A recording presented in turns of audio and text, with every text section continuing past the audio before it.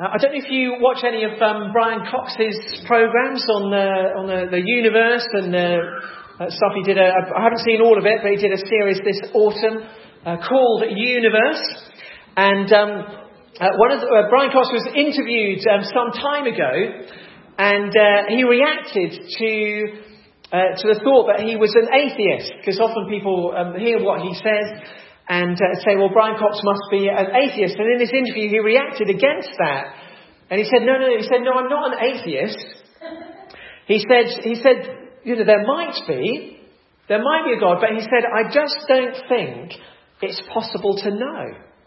He said, there might be, but I just don't think it's possible to know. He said, if someone could show me, then I'd be willing to believe in God. But I just don't think that there's the evidence to prove it. And I remember watching that and listening to it and thinking, well, Brian, maybe the evidence that you're looking for is a bit closer to home than you might imagine. You're looking for evidence kind of in the cosmos and in the stars, or perhaps actually the evidence that you need. Maybe it's a little bit closer to home. And John, in his gospel and in his letters, writes about the fact that the evidence for God is closer to home. What does he say in the beginning of this letter? He says three things. He begins by saying, that which was from the beginning, which we have heard, which we have seen with our eyes, which our hands have touched. So John believes in God, and John becomes convinced that Jesus is the Son of God, that Jesus is divine. And he comes to that conclusion because of things that he's heard and things that he's seen, things that he's touched. And when he writes those, he's talking about Jesus. He's saying, well, we heard Jesus. We saw Jesus. We held Jesus. And on the basis of what we heard and saw and held, we became convinced that he was the Son of God. So just briefly, what did John hear? What did he see? What did he touch? What did the disciples hear, see and touch? Well, one of the things they heard from Jesus was this. He said, come to me, all you who are weary and heavy laden, and I will give you rest. And the people who lived around Jesus at the time lived very troubled lives. Lives where just surviving was not easy. Finding food was not easy. Finding clean water to drink was not easy. People who were weary and burdened just with the things of life. And 2,000 years, not much has changed. Many of us, we're weary. We find life a heavy burden. Jesus doesn't. He says, well, come to me. Come to me, and I will give you rest. I remember meeting someone a few years ago in one of the countries that I go to visit. And he wasn't a Christian at the time, but he went into a church and he heard the Bible reading from Matthew's Gospel being read, in which Jesus says, come to me, all you who are weary and heavy laden, and I will give you rest. And he thought, who is this person? Who is this person who says, come to me and I will give you rest? Because in his own religion, he'd never heard anything like it. And no one in his own religion had said that. And then some days later, he had a dream. And in his dream, Jesus appeared to him. He saw this picture of a man dressed in white calling to him. And he knew that it was Jesus. And he heard Jesus say to him, come to me, all you who are weary and heavy laden, and I will give you rest. And so he put his trust in Jesus and came to know Jesus as his Saviour, because he heard what Jesus had to say. Jesus says, come to me, all you who are weary and heavy laden, I will give you rest. Jesus says, I am the light of the world. Whoever walks me, we will never walk in darkness. He says, I'm the bread of life. Come to me, you'll never be hungry again. Jesus says, I am the resurrection and the life. Whoever believes in me will never die, but will have eternal life.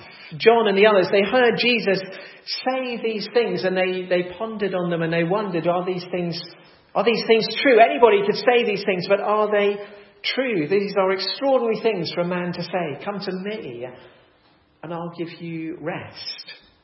I'm the bread of life.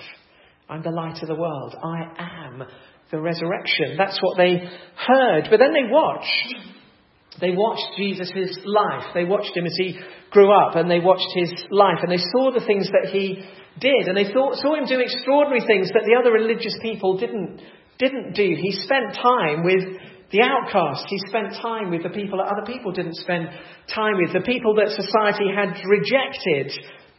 They watched Jesus with his heart full of compassion go and spend time with them. The people that others wouldn't touch, like the lepers, who people thought, well, if you don't touch a leper because they'll give you what they've got. And they watched Jesus touch those people and touch others. And instead of Jesus getting what they had, they got what Jesus had. They became healed and they were restored. And the tax collectors, the people who were rejected by other people, who were seen as the traitors and the betrayers of their own people, Jesus deliberately went and spent time with them. Jesus deliberately spent time and showed them that they were loved. And that challenged people, because they thought, well, we know that God loves some people, but we're pretty sure that God doesn't love everybody. God loves his chosen people, but he doesn't love the Gentiles because they're our enemies. And then they watched Jesus as he went to the Gentiles and he loved them and he embraced them. And they wondered, well, why? Why does Jesus do that? Are we seeing in the life of this man, are we seeing the heart of God? Are we seeing the compassion of God? So they heard and they saw and then they touched. When Jesus was born, Mary and Joseph held this tiny baby, this divine baby. They held him in their arms and they nursed him and they raised him. And then as an adult, Jesus, his friends, spent time with him and he held them. He held them in their grief. He held them in their joy. This was the divine love of God being expressed, not from a distance, but physically. He held them and they knew that something incredible was happening. And then at the end of his life, after Jesus was hanged on a cross, Joseph of Arimathea and Nicodemus held him as they took his body down from the cross. And they held him as they placed him in a tomb, and they held him as they bound his body and they anointed him for burial. And then on the third day, when Mary went to the tomb, Mary held him. The resurrected Jesus, he held him, and Jesus says to her, don't hold on to me. Don't hold on to me. Go and tell the others what you've seen. Go and tell the others that this is the end of the story. Good Friday wasn't the end of the story. This is the end of the story. But actually it's the beginning of the rest of the story. So Jesus' friends, his disciples, they heard what he had to say. And they watched his life. They watched him as he washed their feet on that Maundy Thursday and the Last Supper.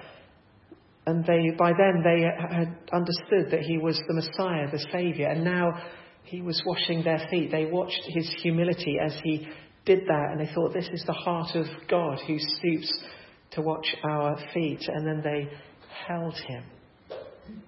And after the resurrection, Jesus gave them the opportunity to hold him, this resurrected Jesus. And that's why John wrote his gospel. That's why John wrote these letters. That was why John became convinced that this Jesus was the Son of God. And what does he say? Two things. He says, God is light. In him there is no darkness at all. In him there is no darkness at all. John writes in his gospel that with the birth of Jesus, with Jesus coming into the world, a light was shining in the world that has never been extinguished. And for us today, in the midst of our crazy, chaotic, confused world, with everything that's going on in our world, with all the darkness that there is in our world, God's light still shines. And when we come to him, his light shines in us. And secondly, John says, if we walk in the light, we have fellowship with one another, and the blood of Jesus, his Son, purifies us from all sin.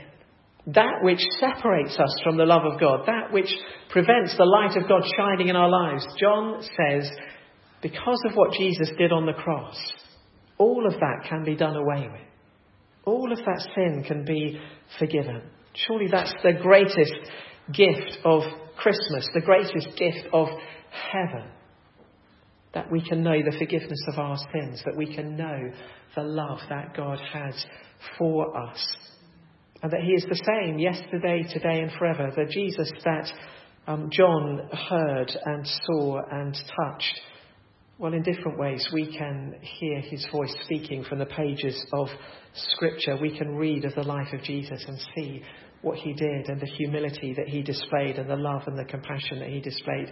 And through one another, in whom his Spirit lives, we can feel his arms of embrace and his compassion and know his love. And that's why 2,000 years on, that's why we still celebrate. That's why we do what we do. Yes, we've thanks to the Victorians, we've added a whole load of traditions, and we stick a tree up and we send each other cards. And fortunately, we don't do the Victorian thing of sending death cards for Christmas. The Victorians were very big into death and dying, so they used to send Christmas cards with dead birds on.